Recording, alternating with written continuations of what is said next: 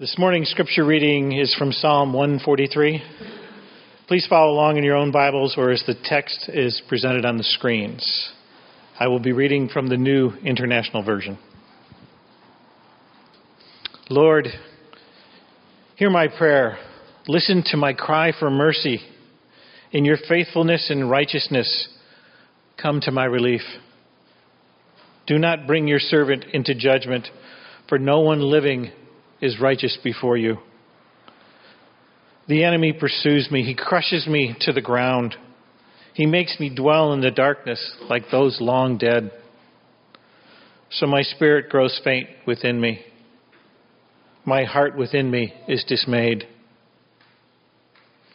I remember the days of long ago.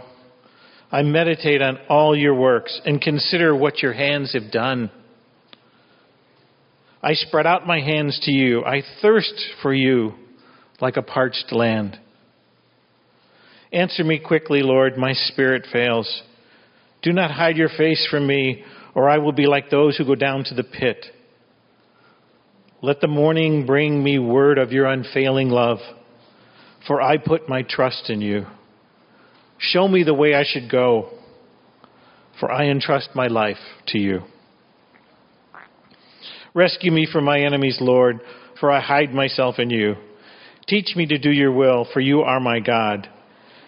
May your good spirit lead me on level ground. For your name's sake, Lord, preserve my life. In your righteousness, bring me out of trouble. In your unfailing love, silence my enemies. Destroy all my foes, for I am your servant. This is the word of the Lord.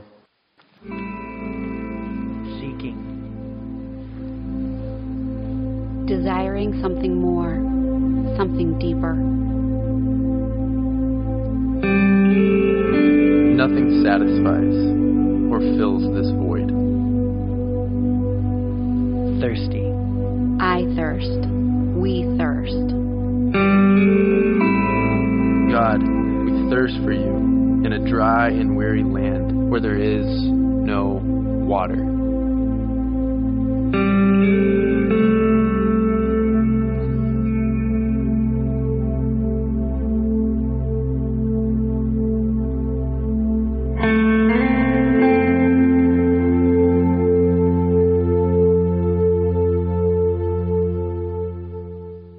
One of the things that we can say, I can say for sure, and if you read this book, you will know about God, is that He allows things to happen in our lives to create thirst in us. And the first way we experience that is that we want Him to fix something, right? Fix my whatever. But the deeper thirst is for God Himself. And for us to be fully human is to thirst for God, and that is one of the best moves we can make, is to thirst for God. So I had to change what I was going to say right now based on what happened yesterday, and I want to explain that. Hey, thank you.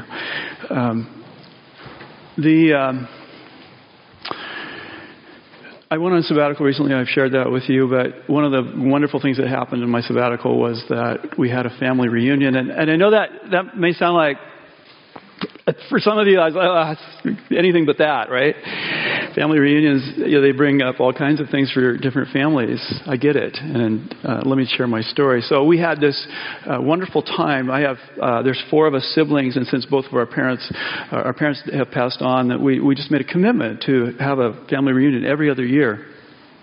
I think once a year would be a little too much, but every other year. And so this year, I think it was the best one we ever had, and I just love it. I love my siblings, and I've grown to love their spouses, and you know how it works. And they have kids, and there's grandkids now, and so there was about 25 of us. We were over in Leavenworth, and we had fun, and we loved each other, and we ate well, and just had a blast. Best one ever. I think we had all kinds of feedback in that way. And one of the things that happened there, you get to know you get connected again. And one of my sisters, my younger sister, said that she was struggling in her marriage. And okay, so we prayed, and okay. And then yesterday I called her, and she told me that she had filed for divorce. And I listened to her story, of being in a dry and weary land, parched land for the last 10 years. And you probably, stories come to mind. And then thirsting for something more. And in that was a thirst for God. I know it sounds crazy, but she was thirsting not just for a better life, but she was really struggling trying to find God in this place that she's now in. And then I got off the phone with her, and I ended up calling her husband my brother-in-law. And that's, I just said, why? I didn't know. And, we talked. And he is very broken, just super broken. Had no idea how much he'd hurt my sister. He's driven me crazy for years. I'll just come out and say it. But to hear him be thirsty for God for the first time that I can remember for a long time, before God, the real him before the real God, thirsting, hurt, broken, all that stuff. But then when I got off of my younger sister, I want to go back there. And this is the part, this was a bad day. She told me that my older sister had just told her that she had filed for divorce. They told each other on the same day that they had filed for divorce. I mean, this is a broken, thirsty world that I find myself in. And in hearing all that and processing all that, I am thirsting for God. And I'm thankful that we're going to have a prayer time after what I'm done here. I'm going to come for prayer. I need God to figure this out. And I want to fix it, but more than that, I need God. I'm thirsty. Okay, I got that out. All right. So we're in this series. This is the second of 3, at least for me, very timely. Last week was Psalm 42. This is Psalm 143. Next week is Psalm 63. And they all have this line in them, thirsting for God, in a dry and weary land or something like that.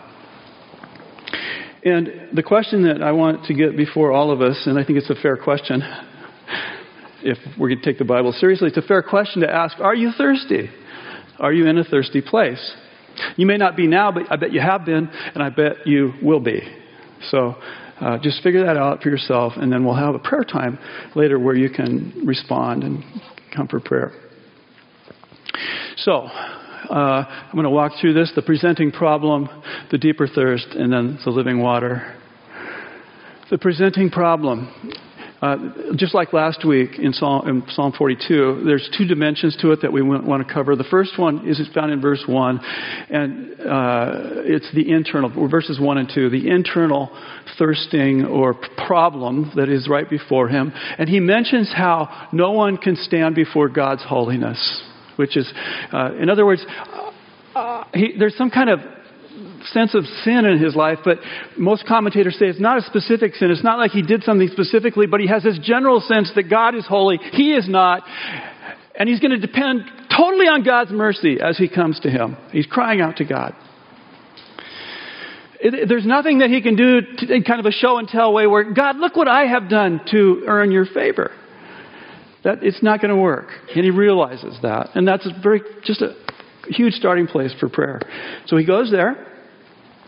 And he realizes he's been separated by sin, but God is still merciful. He's made himself available.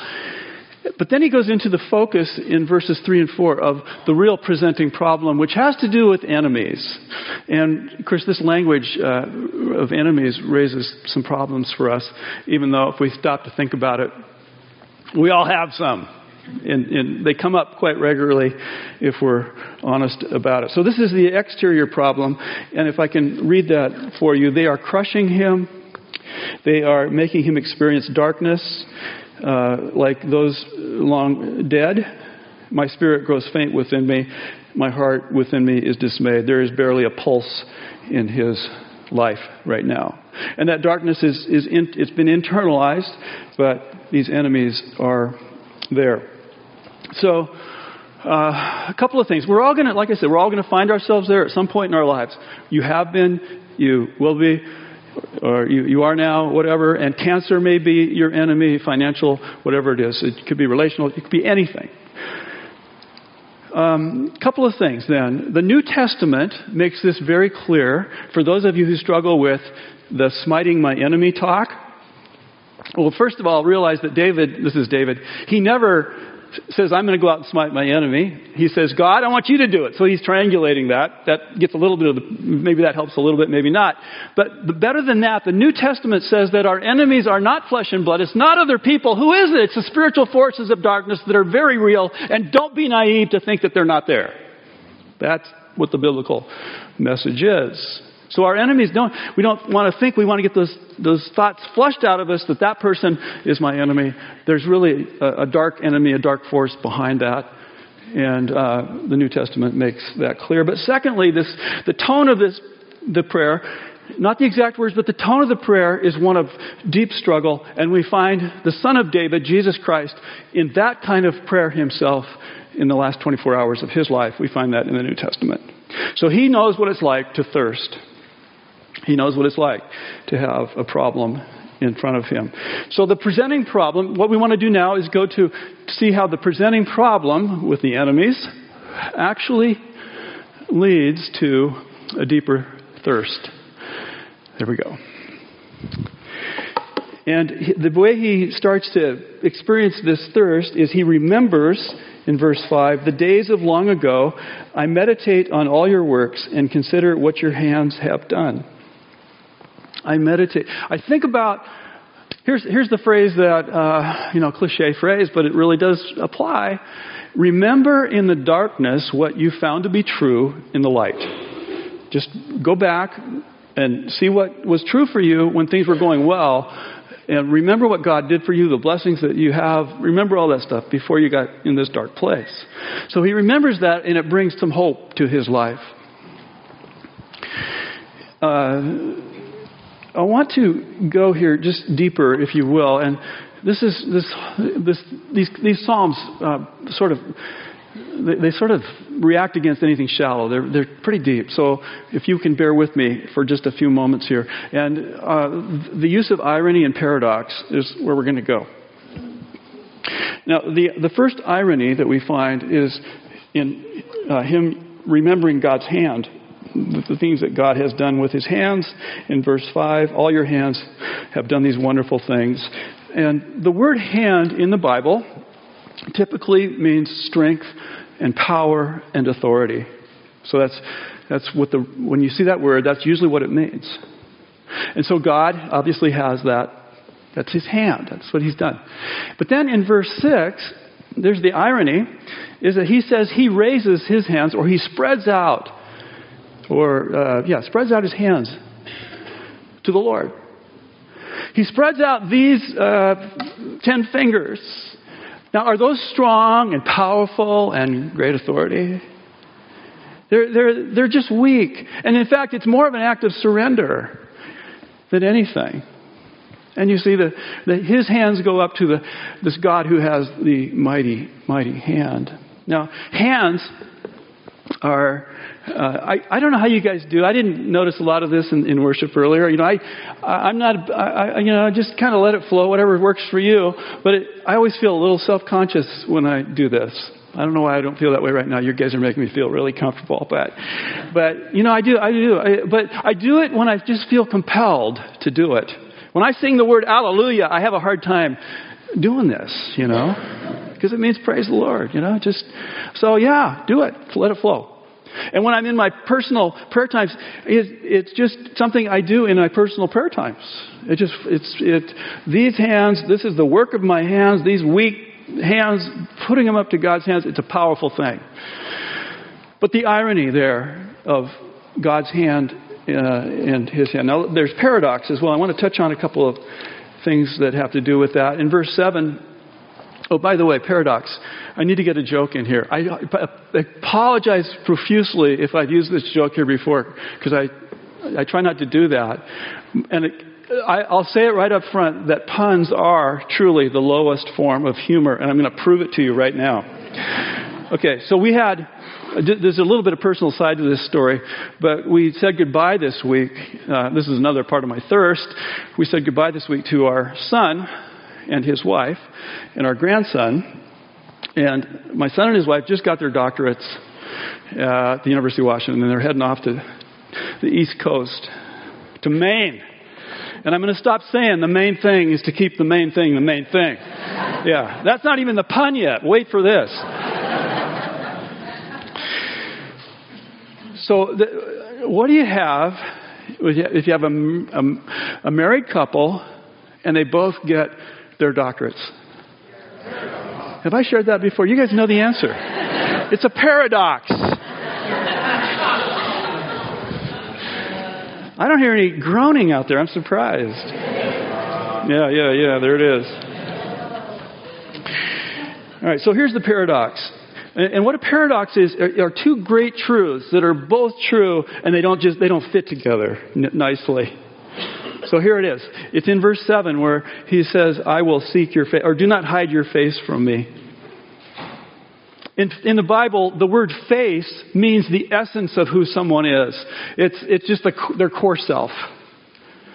That's this thing right here is associated with that. And to be two-faced, that's or hypocritical. That destroys all that. But to seek God's face, and the psalmist here is saying, "Do not hide your face from me." Well, the paradox is there's another verse in the Bible found in Exodus when Moses is experiencing God, and he asks to see His face, and God says, "No one can see my face and live." How do you resolve those two truths? And we don't have to resolve them. We can just let them hang there. But it seems to me that God just loves it when people seek His face. But He is gracious enough to not expose too much of His face to us. He gives us what we can handle. And that's what He does with Moses. But let me tell you an even greater paradox. And this is what I really hope you can grasp. And it's not easy, but I'm going to start with a sentence and I'm going to work with it. The absence of God that is felt by the psalmist here, David, is a sign of God's presence in his life. The absence that is felt by the writer is a sign of God's presence. Now that seems like a paradox to me. I mean, and as we unpack it a little bit, and I think of my wife. When she knows this about me, but that phrase that distance makes the heart grow fonder in a marriage is really, really true. I mean, I don't come home every night and just, throw myself upon her and say, I missed you so much, But if I'm away for 2 weeks, she gets knocked over. I'm like the dog that comes in and, pawing at her. No, just kidding. But, licking, no. I'm very much, my heart I yearn for her love. And the further away I am, the more I yearn. Do you see how the absence felt is a sign of the presence of that love? I want to give you one quote here that captures this really well. This is from Judith Haugen, who writes a book that I really love that I'll tell you about if you ask. I finally came to a point in my spiritual journey where I said, I don't want to learn anything more about God unless I can experience that reality. My life with Jesus was as dry as sand. And she's reflecting. But there's thirst there that is being manifested in what she is saying. The gap between what we believe and what we experience is a gap that gets filled with thirst, or it gets filled with cynicism, a cold, hard heart, or just giving up on the possibilities of who God might be and the hope that He can bring to our lives. So there's that gap. We all experience it, and the thirst is great. Now, okay, so that's the deeper part. I want to go to the living water part, but I want to give you the progression of where we've been. You start out with the presenting problem, and in this case, it was David's problem with the enemies. That drove him down deeper into a thirst for God. God used that presenting problem to drive a deeper thirst in his life. And now, where does that deeper thirst go? And I'll make the case that it goes to the living water. But let's just kind of think about this. Eugene Peterson has, I actually heard him say this, and it kind of I had to think about it a lot, and I've shared it before, but most people don't really want God.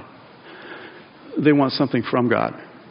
Now, before if you feel guilty when you hear that, I mean, just join the crowd. The psalmist did it here with the enemies. I mean, it's just part of life. It's part of our prayers. When you might come prepared today and you have something you want God to fix. That's okay. But he does want something deeper. And so we find in verse 5 here that line that my soul is thirsting for you in a parched land. So he does go deeper. And then he finds in verse 8